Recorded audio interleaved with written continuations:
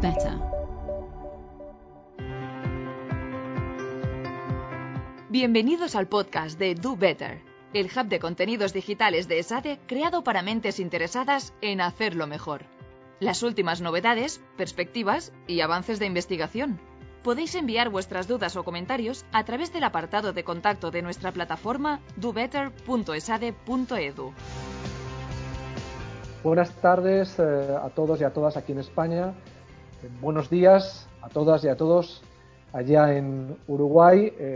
Es un placer hoy abrir este foro de humanismo tecnológico a una conversación con tres investigadores de una institución hermana ya, porque estamos asociados y aliados estratégicamente con el Departamento de Humanidades de la Universidad Católica del Uruguay y a ESADE, y concretamente el Foro de Humanismo Tecnológico de ESADE Madrid, y vamos a mantener una conversación alrededor de temas que nos ocupan y nos preocupan, como es básicamente el humanismo tecnológico y cuál va a ser el papel que desempeñe la tecnología en esta especie de consumación digital, que ya no es una transformación, de una revolución que estamos viviendo en contacto con la pandemia y que está alterando pues los ejes de comprensión del mundo, la manera de aproximarnos a la realidad y ya de una manera abierta a nuestra propia identidad. Como digo, vamos a mantener una conversación con tres investigadores, con tres profesores, con tres conocedores de la materia. Primero, Facundo Ponce de León, director del Departamento de Humanidades de la Universidad Católica del Uruguay, con quien hemos suscrito el convenio de colaboración, persona amiga ya, con quien hemos mantenido muchas conversaciones siempre online y en un formato de pantalla, a ver cuándo encontramos el momento de salvar la frontalidad de la pantalla y tener, ojalá, ¿verdad? Y podamos hablar y tener una conversación ya distinta a la que estamos manteniendo hasta ahora. Se incorpora también Ana Fastioli, que es directora del Instituto de Filosofía, ¿no?, dentro del Departamento de Humanidades de la Universidad Católica de Uruguay y experta en temas de ética. Sé que has trabajado con nuestra querida Adela Cortina. Adela Cortina.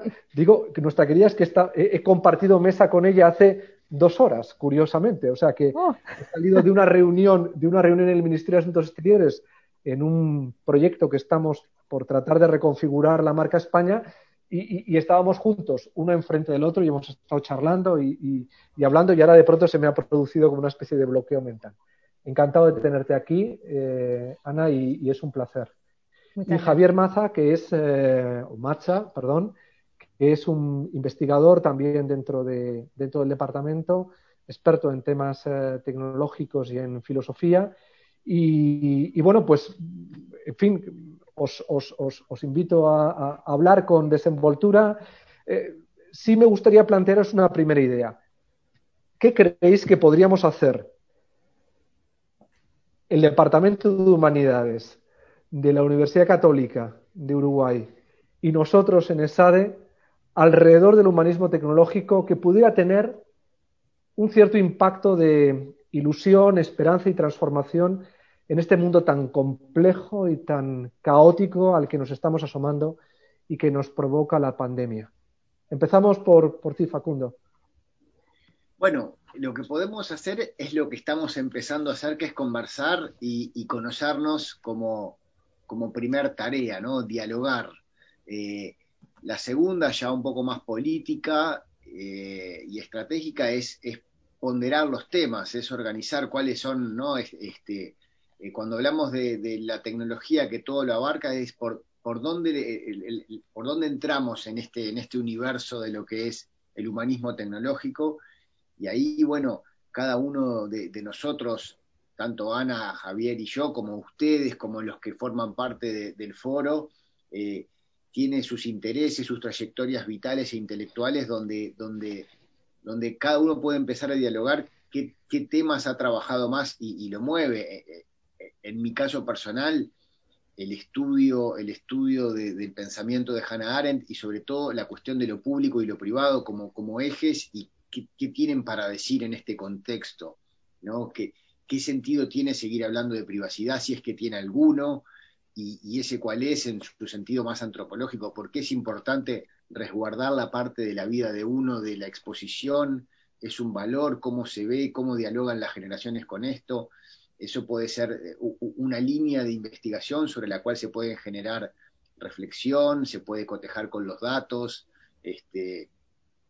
bueno, dilemas éticos, dilemas desde el machine learning hasta la entrega de los datos. O sea, creo que la principal tarea de un convenio institucional y de las personas que lo llevamos adelante es organizar los temas y generar dentro de cada tema ciertos hitos de publicación, de amplificación, de divulgación para ayudarnos a todos a vivir en un mundo que es y que es tecnológico y que como hemos conversado ya alguna vez, es algo que llegó para quedarse. No tiene ningún sentido pensar en un mundo pre estas cosas como un objetivo razonable, ¿no? Ana, ya que estás también Bueno, ahí. diría que aprovechar la virtualidad, como esta herramienta en la que nos estamos encontrando se nos ha hecho excesivamente familiar, pero de alguna manera, justo comentábamos con unos colegas que ustedes saben que en América Latina las distancias para encontrarse los académicos son grandes. Entonces, este año han proliferado eventos en Zoom a nivel latinoamericano de conversaciones, ¿no? De intercambios, porque bueno, la herramienta lo ha permitido. Y bueno, estar en contacto por esta vía, acercarnos a conocer el trabajo que ustedes están haciendo allí, que ustedes conozcan el nuestro, poder intercambiar.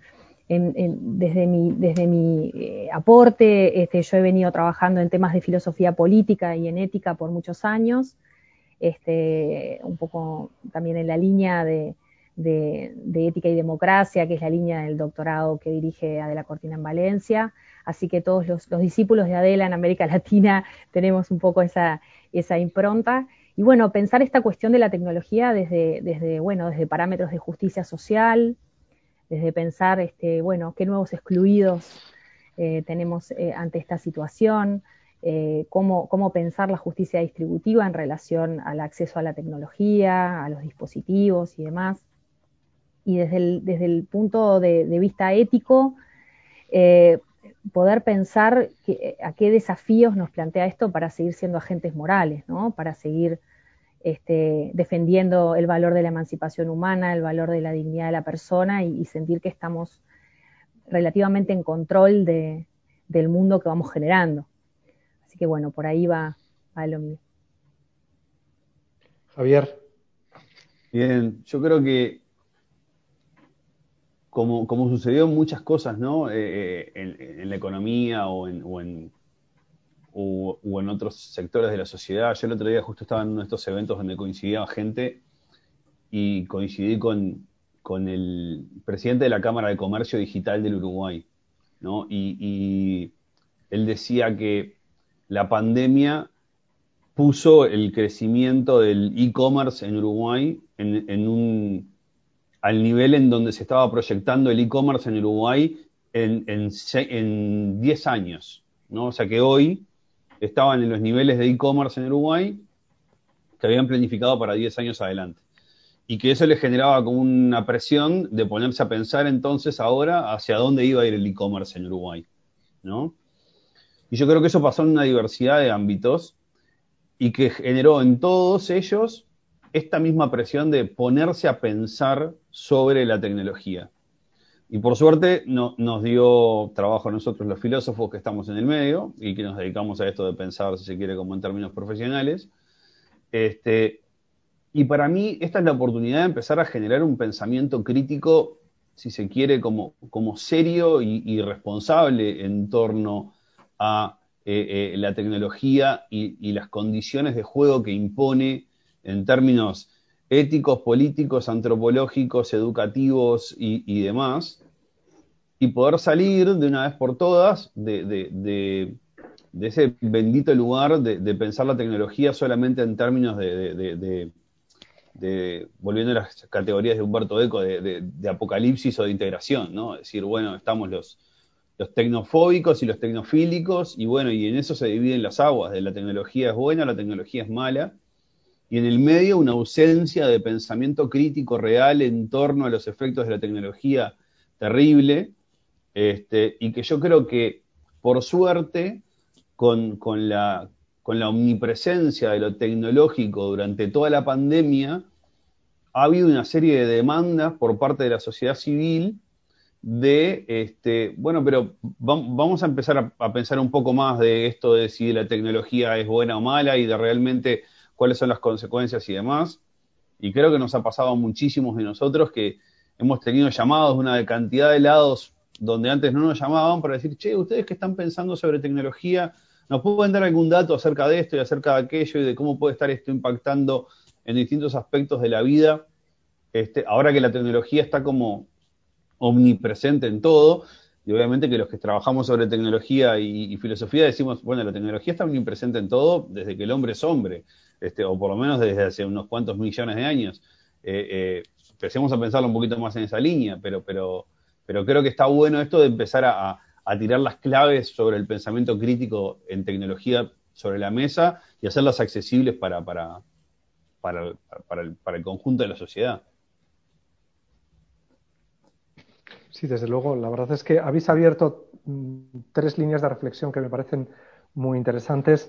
Yo os voy a plantear, empiezo contigo, Facundo, porque me ha interesado mucho lo que has comentado sobre, tú que eres un experto en el ámbito de la disociación de los espacios públicos y los espacios privados, el hecho de que muchas de las actividades que estamos desarrollando, incluso nuestra propia identidad, en contacto con un escenario en el que pasamos ya abiertamente la mayor parte del tiempo como trabajadores online, interactuamos online, teletrabajamos, es decir, nuestra vida se está articulando de una manera abierta en todas las esferas cotidianas alrededor de un contacto con la tecnología. Se ha roto una categoría básica de la construcción política y de la propia identidad, que era la generación de dos ámbitos, el ámbito de lo público y del ámbito de lo privado, con registros, con valores, con conceptos que operaban de manera distinta y que hacían posible, bueno, desde categorías como los derechos relacionados con la intimidad, con la preservación de la privacidad, etcétera, a los derechos de participación, libertad de movimientos en el espacio público, etcétera. Es decir, se ha roto de pronto una cosmovisión al traernos el mundo a casa y proyectarnos fuera del mundo y generar un ámbito casi independiente como es el cibermundo, que es un mundo disociado también de la realidad. ¿Crees que es posible reconstruir buena parte, por ejemplo, de las categorías jurídicas en el ámbito de los derechos digitales sin esa tensión conceptual que ha venido acompañando al derecho, a la filosofía, a la ética, entre lo público y lo privado? Quienes somos en contacto con los otros en el ágora y quienes somos en la intimidad de nuestra casa. ¿Sí? Mira, José María, a ver, creo que hay dos niveles para responder a la pregunta tal cual la planteás. Una es el hecho, o sea, el dato crudo de que hay mucha gente que entrega lo que tradicionalmente asociábamos a la privacidad al mundo de las redes y lo hace conscientemente digamos, de hacer algo, de hacer de algo privado a algo público. Ahí hay un nivel de reflexión y es qué pasa que mucha gente tiene necesidad de publicar cosas que tradicionalmente entendíamos que formaban parte de la esfera íntima de las personas. Es un nivel de análisis sobre el cual podemos decir algunas cosas e incluso podemos decir qué tiene que ver eso con la construcción justamente de vida pública y qué pasa cuando la vida pública se inunda de cuestiones vinculadas a la intimidad. Pero un segundo nivel que creo que es más complejo es qué pasa con una cantidad de datos que se generan por nuestra interacción en el mundo virtual que pasan a formar parte de estrategias políticas y mercantiles, o sea, vinculadas al Estado y vinculadas al mercado, del cual ni los propios usuarios tienen plena conciencia de lo que está sucediendo y hasta qué punto eso plantea un dilema fuerte a nuestras categorías también políticas clásicas, de, si querés, de democracia y de datos, información y manipulación. Ahí hay un segundo nivel, que también estamos tan al inicio de algo que seguro vamos a tener que trabajar con eso.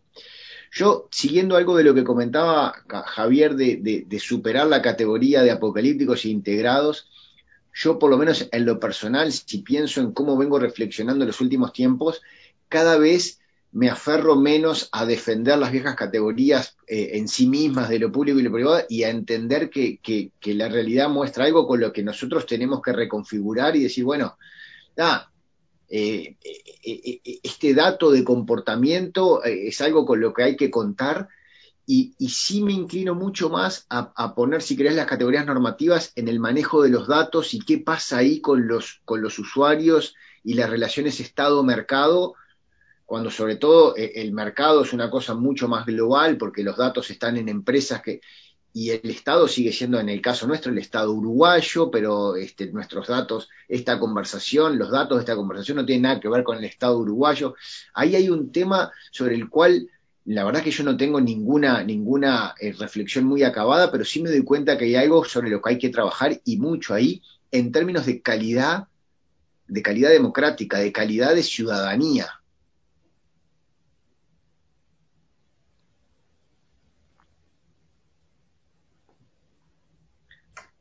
Sí. Absolutamente de acuerdo, y eso me permite conectar la reflexión que estabas planteando con la que hacía hace un momento Ana cuando hablaba precisamente de cómo preservar una dinámica de emancipación en un escenario de desigualdades, de ruptura de los conceptos de justicia distributiva que han venido de alguna manera basando la equidad de los modelos democráticos y esta lógica de emancipación que es al final una emancipación con respecto a la propia técnica, porque al final lo que se está poniendo de manifiesto en todo este proceso, como bien vio la Escuela de Frankfurt, es que la técnica no es neutra. La técnica realmente tiene una capacidad de penetración en la psicología más íntima del ser humano que saca lo que los clásicos llamaban esa hibris, que hace que vayamos buscando siempre algo que esté más allá de los límites, ¿no? Y por tanto rompiendo esa lógica de fronteras, de límites que han formado parte del pensamiento occidental pues desde la Grecia clásica hasta hoy, ¿no? Formamos parte de esa tradición y estamos ahí instalados. ¿Dónde crees que es posible una lógica de emancipación? ¿Es una emancipación en la identidad? Porque evidentemente la lógica de la mayoría de edad kantiana aplicada a esta especie de libertad asistida en la que vivimos se ve erosionada por el comportamiento diario. ¿Dónde crees que es viable una posibilidad de articular una nueva ilustración emancipadora en contacto con esta tecnología que si no la limitamos, no la controlamos y la resignificamos, puede realmente llevarnos a ser víctimas del algoritmo y del poder que se esconde detrás de él? Bueno, José María, una pregunta enorme y muy, muy relevante. Yo creo que sí, la Escuela de Frankfurt, muy bien como tú dices, nos habló de que la tecnología no es neutra, ¿no? Quizás ese es el primer mito que hay que romper o idea que hay que problematizar cuando trabajamos en estos temas y cuando trabajamos con los estudiantes o con otras personas interesadas en el tema.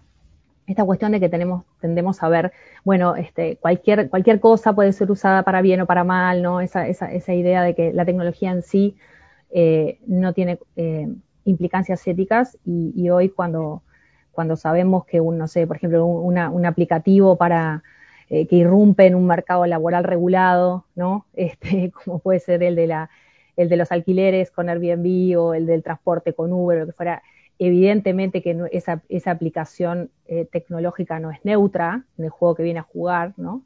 Eso creo que es un primer punto a ver y la Escuela de Frankfurt quizás esa primera generación tuvo un determinismo muy pesimista con respecto justamente bloqueó la posibilidad emancipatoria, ¿no? O sea, la primera generación tiene en la dialéctica y la ilustración, en esa gran obra de Adorno y Horkheimer, yo les digo a mis estudiantes, es la obra más pesimista de filosofía que uno puede leer, ¿no? En el sentido de que, bueno, justamente la racionalidad instrumental y el dominio tecnológico ha cooptado la capacidad de razonar del hombre, ha cooptado su posibilidad, ha eliminado su posibilidad emancipatoria y lo único que hay es esa lógica de dominio, ¿no? Y de estar sujetos a ella y no poder ser plenamente agentes, ¿no?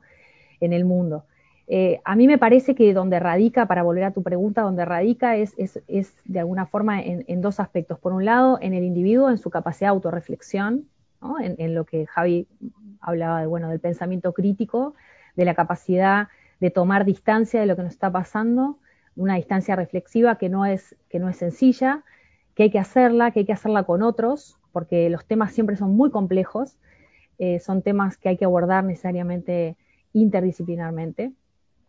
Y por otro lado, de alguna forma aquí apelo a Habermas, ¿no? Digamos, quien pudo darle la vuelta a ese diagnóstico tan pesimista de la Escuela de Frankfurt fue la segunda generación, ¿no? Con Habermas y la idea de que, bueno, hay un poder instrumental, hay un poder técnico que avanza, pero también hay un poder comunicativo, ¿no? También hay una capacidad de la razón humana de a través de la comunicación y a través de la reflexión conjunta que la comunicación permite, poder establecer esos límites, ¿no?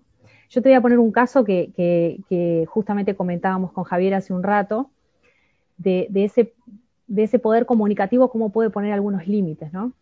Se habla mucho ahora en la pandemia del asunto de la trazabilidad de los contagios, ¿no? De las personas contagiadas y de cómo China georreferencia a sus ciudadanos y los tiene totalmente monitorizados y controlados y demás, y ha de alguna forma la gente cedido completamente el derecho sobre su privacidad. Uruguay hoy es uno de los pocos países que ha generado a través de su agencia nacional, ayúdenme, AGESIC es de la información, ¿verdad? Eso sí. Agencia Nacional de Gobierno Electrónico y de la Comunicación en Uruguay, ha generado un aplicativo que tenemos en el celular, que se llama App Coronavirus, que nos despierta una alerta, ¿sí? A través de Bluetooth, por el cual nosotros podemos saber si hemos estado en contacto con alguien que fue reportado como contagiado. Pero, ¿dónde está ahí el poder o el control? Bueno, primero uno tiene, la primera libertad que tiene es, ¿me descargo o no me descargo la aplicación? ¿Sí? No es el gobierno que me georreferencia, sino yo puedo elegir que mi celular sea una herramienta para mí de alerta. Una vez que descargo eso, puedo elegir, si yo me entero que tuve que tengo coronavirus, yo puedo elegir reportar a las personas que estuvieron en contacto conmigo. Lo que hacen los dispositivos, los teléfonos, es captar un código que emiten los Bluetooth a una persona que esté a menos de 5 metros por más de 5 minutos. Entonces tú, José María, te vuelves un código, ¿no? 4254. Sí. Entonces pero ese número no está asociado a tu persona de alguna manera, ¿sí? Entonces nuestros códigos se machean, se identifican, y yo puedo elegir avisarle a 4254, que no tengo idea quién es, que el 24 de septiembre, no le voy a decir ni en qué lugar, no voy a saber ni en qué lugar ni a qué hora, pero estuvo en contacto con un código que tiene coronavirus, ¿está bien? Entonces, ese diseño tecnológico es un diseño que fue construido a través de mucho intercambio y negociación con Apple, con Google y con el gobierno uruguayo. Es decir, para nosotros la privacidad es una cosa importante, y la tecnología nos tiene que dar solo el dato que necesitamos. El dato que necesitamos es que el 24 de septiembre podés haberte contagiado. ¿Está bien? Entonces ese es un ejemplo de cómo yo creo que ahí hay posibilidades emancipatorias en ese poder comunicativo que pone coto y diseña al servicio del ser humano. Sí, me parece totalmente de acuerdo. Nosotros hemos desarrollado también una aplicación en España parecida, siguiendo un modelo europeo, pero ha suscitado una fuerte polémica. Se generó en Europa el diseño inicialmente en Alemania, pero se ha generado una polémica en la propia organización inicial porque los modelos de gestión a través del Bluetooth de los códigos, sin embargo, pueden estar centralizados o descentralizados en la arquitectura sistémica más profunda y que escapan al control, si no hay un control democrático real, de lo que el propio usuario cree. De manera que se pueden estar haciendo, más allá de ese matching que esté en la fecha concreta anonimizado, sin embargo, se pueden estar haciendo alineamientos de información sobre grupos sociales vinculados a tus amistades. Entra también en la base de datos más profunda que alojamos nosotros en cada uno de nuestros ordenadores. Por eso hay un poder también, cuando antes referenciabas la Escuela de Frankfurt, si no tiene un control democrático y no hay realmente una capacidad de gestión directa sobre la base de esa superficie de información, en sus profundidades puedes estar liberando líneas de poder y concentraciones de poder que son inquietantes, ¿no? Y que merecen el control democrático que, por ejemplo, en España no hemos tenido del todo garantizado y en el resto de Europa tampoco, ya ha dado pie a polémicas, manifiestos en la sociedad civil, etcétera, ¿no? Pero qué bien que en Uruguay lo hayáis hecho afortunadamente también. No, creo, tampoco hay que ser ingenuos, digo, no sé si el gobierno uruguayo está en pie de igualdad con Google para ponerle coto, pero sí sé de algunos ingenieros que han participado del proceso y que, por ejemplo, se exige que el propio diseño sea transparentado para que lo puedan estudiar, cosas que a nosotros evidentemente los filósofos nos excede completamente, lo puedan estudiar ingenieros locales y poder descubrir si hay una trama oculta, digamos, ¿no? En eso, o sea, de que la propia aplicación tiene que ser transparente para los expertos locales. Perfecto. Javier, precisamente yo creo que relacionado con esto que estábamos planteando sobre mecanismos de emancipación que puedan ser operativos en contacto con esta tecnología que se ha convertido en algo no marginal, sino cotidiano, estructural. Realmente la nueva estructura del mundo ya es la técnica. Hablabas antes precisamente de la importancia de ir generando una capacidad de pensamiento crítico alrededor de la interpretación de la técnica como un poder o de la tecnología como un poder en el fondo, ¿no? Porque es un tecnopoder con su propia soberanía, entre comillas, alrededor de los algoritmos. Yo sé que has trabajado temas que tienen que ver con los algoritmos. ¿Crees que hace falta realmente, es decir, un pensamiento crítico alrededor de los algoritmos no solamente es que nos abran la caja negra donde los king coders han estado elaborando, ¿no?, los sesgos, sino que son muchas cosas más, ¿no? ¿Cómo crees que podemos desarrollar un pensamiento crítico que tenga capacidad para confrontarnos con la complejidad técnica que, por ejemplo, estamos proyectando alrededor de los algoritmos que gestiona una aplicación como Netflix? Bien, interesantísima la pregunta, José María, y complejísima. A ver, yo, en principio, primero creo que también como plantear como varios niveles de la respuesta, ¿no? En primer lugar, yo creo que hay una necesidad de empezar a implementar eh, programas serios, constantes y contundentes de educación digital desde enseñanza primaria, enseñanza media, enseñanza secundaria y terciaria, ¿no? O sea, digamos, en todo el espectro educativo, ¿no? Creo que tenemos que empezar a aprender mucho más de historia de la tecnología, por ejemplo, y de historia del desarrollo tecnológico y de historia social del desarrollo tecnológico en la enseñanza tradicional para empezar yo a veces digo, para empezar a dejar de escandalizarnos por cosas que no son escándalos. O sea, que la tecnología altere las estructuras sociales no es ningún escándalo. Es lo que la tecnología ha hecho normalmente durante toda la historia, cada vez que se ha implementado satisfactoriamente en un espacio cultural, ¿no? O sea, desde la imprenta en Europa hasta la escritura en Sumeria. O sea, es como, es lo que la tecnología hace, ¿no?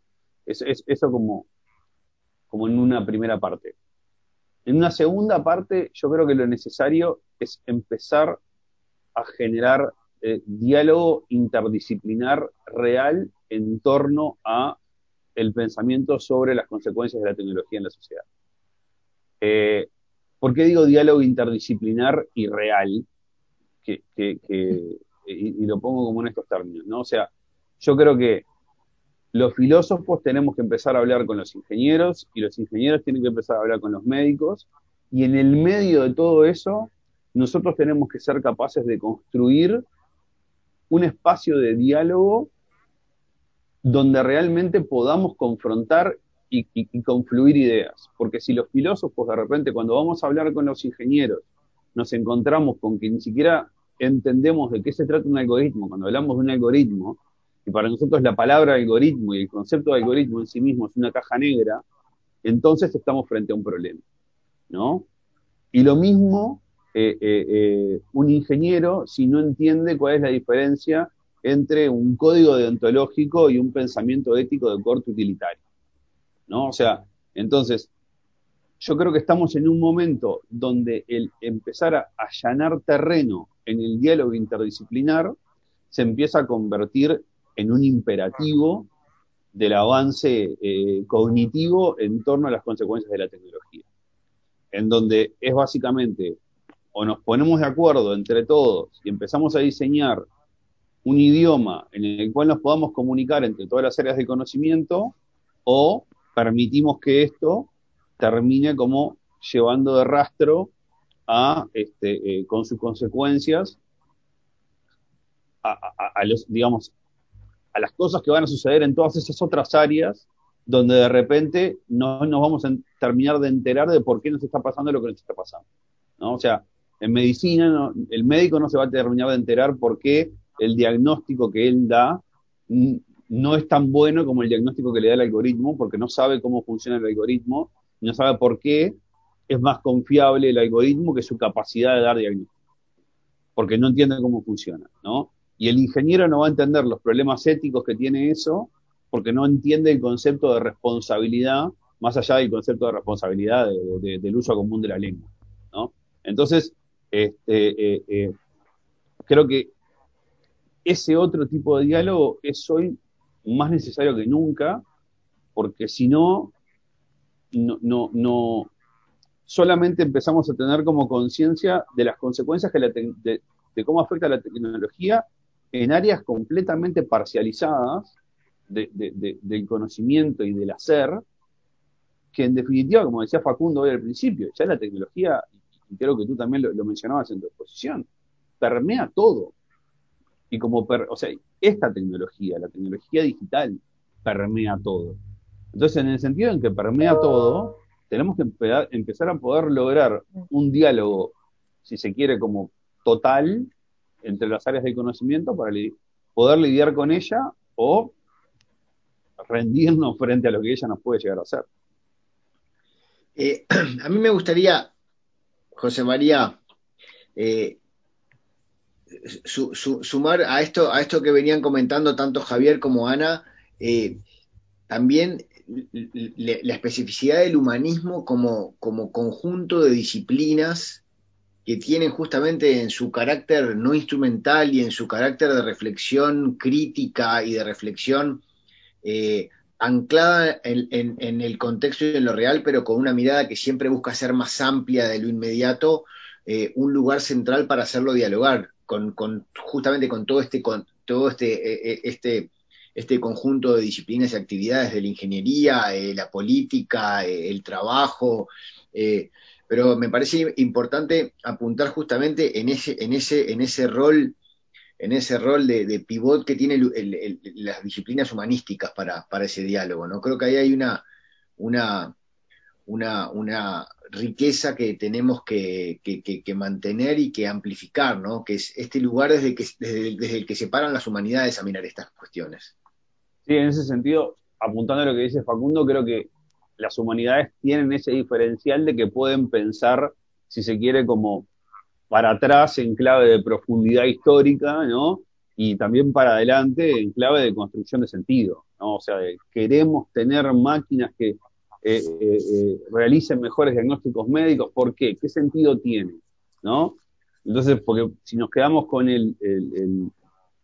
y bueno, porque vamos a seguir alargando la vida. Entonces ahí está la filosofía preguntando, ¿y queremos seguir alargando la vida para no darle sentido a los últimos años de la vida y que sean improductivos y terminar con el problema que tenemos hoy con la vejez? Y, ¿no? En lo que Facundo puede hablar con mucho más propiedad que yo en esto, ¿no? O simplemente queremos seguir alargando la vida porque podemos, ¿no? ¿Dónde está el sentido? Y las humanidades, de alguna manera, solamente por plantear uno de los tantos problemas, ¿no? O sea, las humanidades en ese sentido se ubican en un lugar donde pueden oficiar, si se quiere, como si se, de disciplina bisagra en pensar en términos de sentido, de proyección y en pensar en términos de profundidad hacia atrás, de entender de dónde nos vienen los problemas, que quizás no pueda realizarse desde otro lugar, ¿no?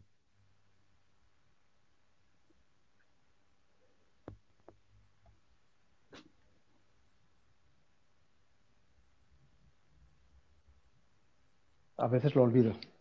Que, que es verdad que yo creo que precisamente la finalidad que tiene el humanismo y lo que le da fuerza en este contexto es que tiene una capacidad nodal que no tienen otras áreas de conocimiento y que, sobre todo, en un contexto en el que la sustituibilidad de lo humano se va poniendo cada vez más de manifiesto en el ámbito de la movilidad, en el ámbito de del trabajo, la irrupción del robot, de la inteligencia artificial, en fin, se está destruyendo y desmoronando el propio concepto de acción humana, tal y como Hannah Arendt la pensaba y la reflexionaba como un elemento y una categoría propia de la modernidad, y el trabajo como un elemento fundamental de ese diseño.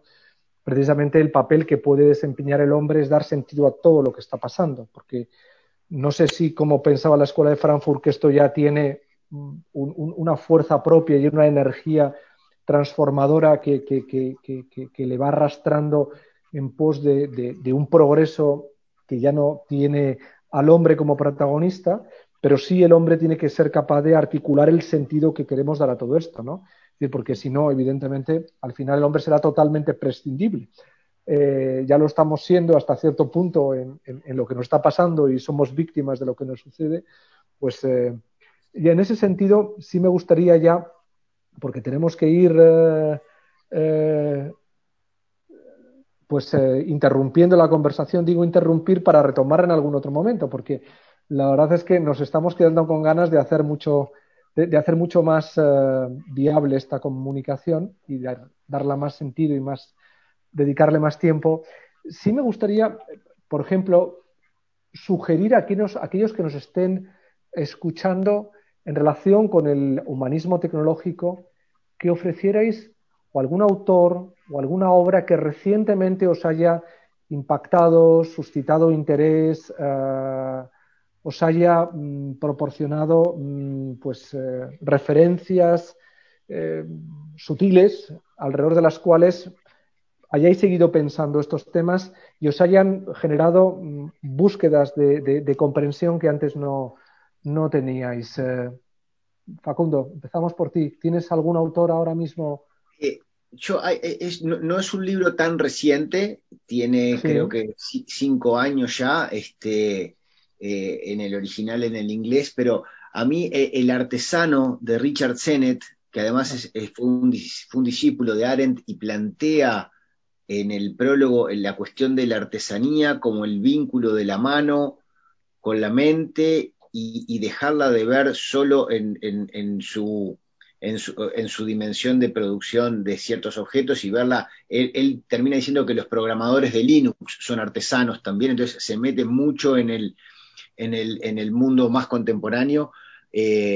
Para mí fue todo un descubrimiento hasta del vínculo el vínculo de la tecnología que nosotros hacemos con el cuerpo también y no solo de verla solo en plan de algoritmos y verla de ese modo más encarnado, si vale la expresión, a mí me ayudó mucho. Igual para decir algo bien polémico en el marco de SADE y de España, yo que soy un discípulo de la Carlos III, hace poco preparando un curso que hicimos con Ana y con Javier y volvíamos a leer a Ortega y a Heidegger con la relación a la tecnología, así. perdón, Famoso sí, diálogo. en ese diálogo creemos que Ortega lleva más las de ganar que Heidegger, aunque sea más conocido Martín en el mundo, ¿no? Digo, para decir algo bien del vínculo antropológico con la tecnología, creemos que, digo, no sé si hablo por los tres, pero creo que sí, pero que Ortega lo vio mejor. Sí, sí, yo estoy totalmente de acuerdo. Yo creo que ese diálogo es un diálogo fascinante porque es un diálogo muy anticipador, sobre todo porque es capaz de arrojar una luz optimista, ¿no? sobre la relación con la técnica, y Heidegger queda atrapado por el bucle de complejidad que hay en la técnica y no quiere salir de él porque en el fondo yo creo que disfruta habitando esa especie de transformación de un centinela de la nada ante el desafío de la técnica que le muestra el abismo sobre el que sumergirse, ¿no? No, es como, ahí voy. Y en cambio Ortega ahí demuestra que quiere salir, ¿no? Que quiere salir y que quiere ver algo positivo, sí, sí. Totalmente de acuerdo, sí. Una gran lectura, sí.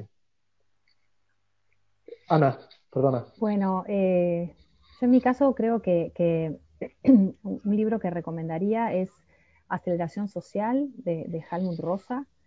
Es un autor de la teoría crítica que está queriendo, estaba buscando acá, el subtítulo es Una nueva teoría de la modernidad, Aceleración Social. Y básicamente es una lectura de la modernidad en clave temporal, ¿no? Y en entender por qué estamos viviendo un momento de aceleración, no solo la aceleración en el cambio tecnológico, aceleración de la transformación tecnológica, también en los cambios sociales y en los cambios en lo que se llama el tempo de vida, ¿no? O sea, el tiempo, el ritmo al que vivimos y que, bueno, tiene que ver con esta cuestión de instalar la preocupación porque el pensamiento crítico, la capacidad reflexiva es posible en cierto tiempo, ¿no? O sea, cuando las cosas pasan demasiado rápido y no podemos apropiarnos de ellas, ahí hay un riesgo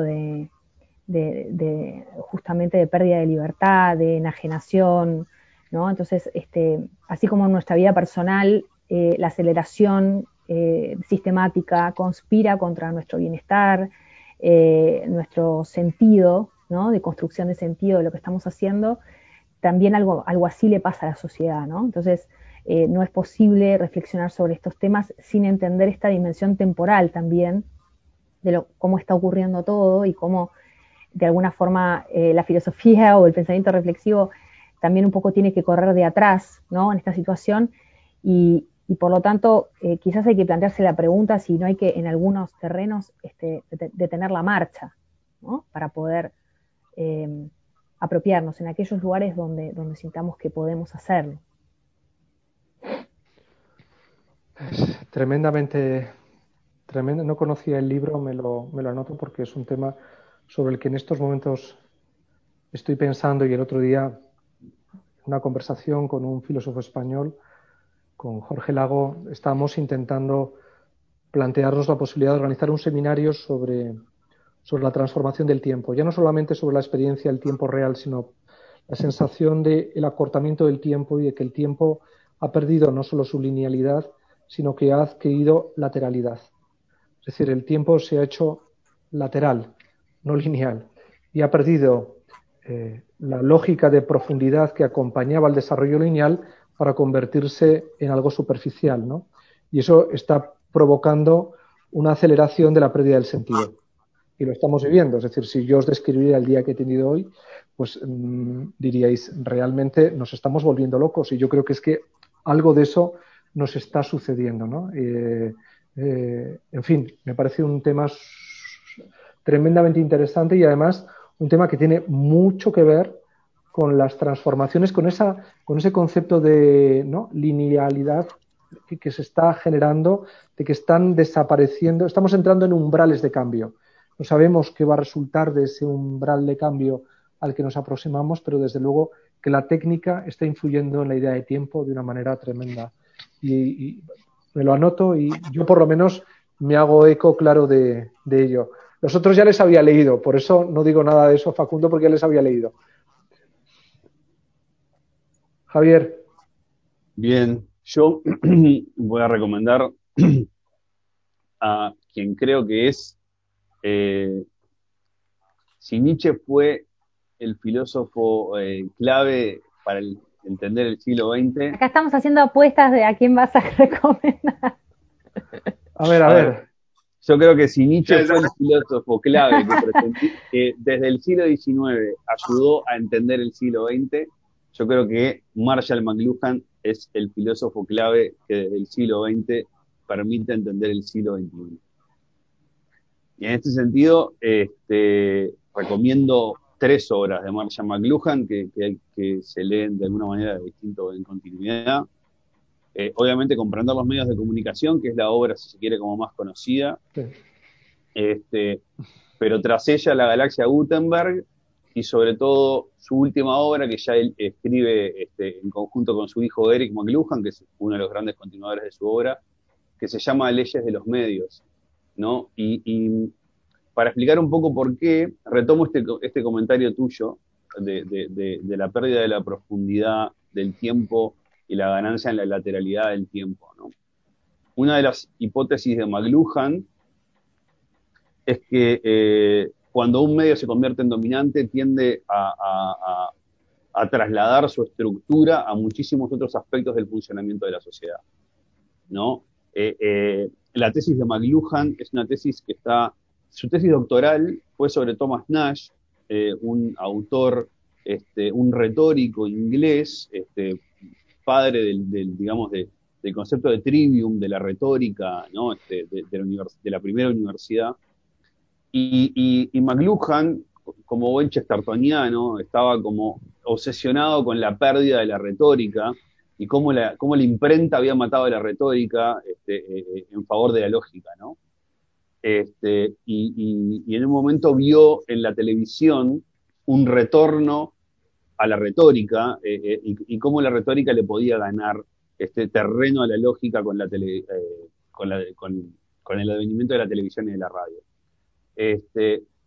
Y en eso de los medios empezando a trasladar su estructura a distintos aspectos de la sociedad, en Leyes de los Medios, que es donde McLuhan explica un poco esto, muestra cómo la cultura de la profundidad del conocimiento y de entender el tiempo en términos de profundidad es una idea propia de la cultura del libro.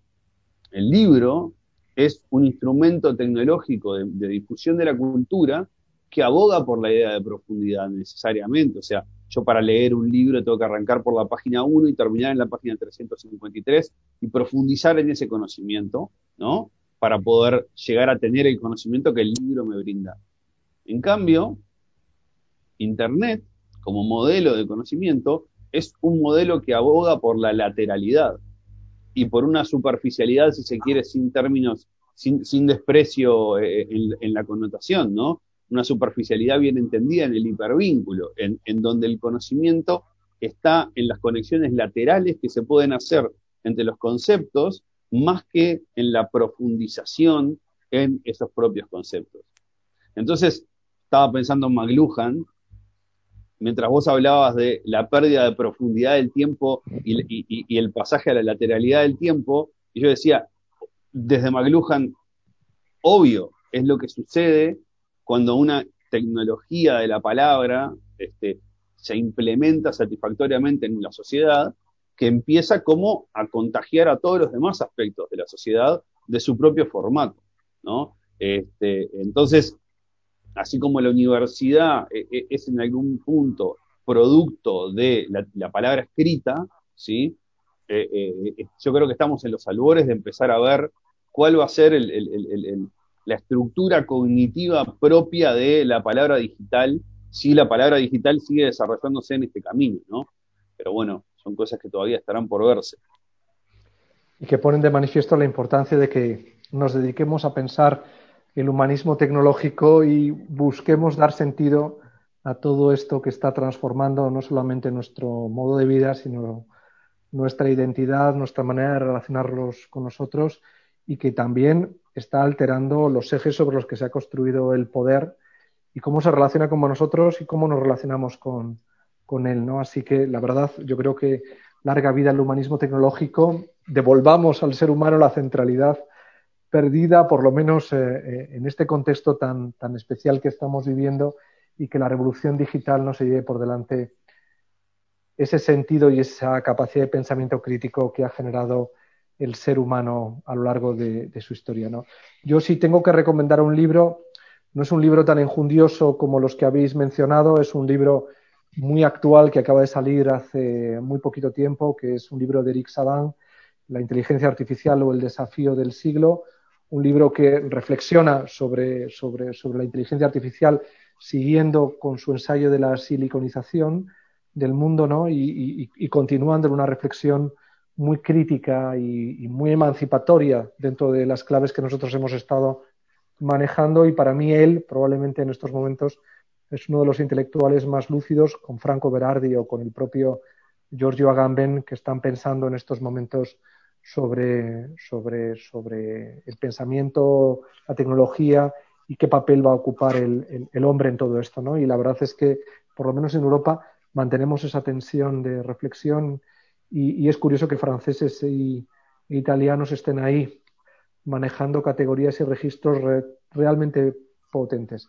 Los alemanes me los reservo porque lo último que acaba de plantear Sloterdijk es tan inquietante como lo que vino a decir con el parque humano hace unos años, lo cual te da que pensar sobre cuáles son las categorías intelectuales en las que se mueve Sloterdijk, que aspira a ser una especie de Heidegger del siglo XXI, pero bueno, en fin, lo dejamos ahí para otras conversaciones. Javier, Ana, Facundo, ha sido un auténtico placer. Nos hemos sobrepasado crecientemente. Yo creo que vamos a tener que instituir una especie de podcast cada 15 días para reflexionar sobre filosofía, pensamiento y lecturas y abrirlo mucho más, porque yo he estado actuando de moderador, pero la verdad es que teníamos que autogobernarnos nosotros mismos y crear una especie de república digital donde cada uno de nosotros, según como si estuviéramos en un café. Nos falta una mesa de café, un café de estos maravillosos de Montevideo, y sentados reflexionar sin tiempo y con mucha profundidad sobre estos temas. Así que muchísimas gracias. Esta es vuestra casa, ¿de acuerdo? Y dentro de muy poco tiempo, os lo digo sinceramente, no sé cómo andaréis, pero a mí me encantaría por lo menos mantener un contacto todos los meses para poder seguir ahí manteniendo ese pulso y esa tensión. Y si pensáis en personas con quienes queréis plantear vosotros un diálogo abierto y utilizando este podcast, es vuestro. Sois nuestros hermanos de allá, el Departamento de Humanidades. Aquí tenéis la oportunidad para sacar provecho y difusión en Europa de las cosas maravillosas que sé que estáis haciendo allá. ¿Vale? Muchas gracias, José María. Un placer también para nosotros, y ojalá en breve, más allá de esta buena idea de los podcasts, podamos encontrarnos, como decías, físicamente, acá en Montevideo, allá en Madrid, en Barcelona, en Valencia, donde nos toque, pero poder encontrarnos para seguir esta conversación también. Yo creo que esta primavera aquí empezarán las cosas a resolverse, que es vuestro otoño allá, ¿no? O sea que Sí, yo creo en ese momento ahí. empezará a recuperarse la ilusión, el optimismo y poder encontrar espacios para encontrarnos, que es lo que más deseamos en estos momentos. Muchísimas Bueno, gracias a los tres. muchas Muchas gracias a gracias. ti y ánimo con todo lo que estás llevando adelante. Gracias. Y hasta aquí este episodio del podcast de Do Better. Muchas gracias por escucharnos. Si todavía queréis saber más, podéis encontrar las notas del episodio de hoy y muchos más contenidos en dobetter.esade.edu. ¡Hasta la próxima! Do Better.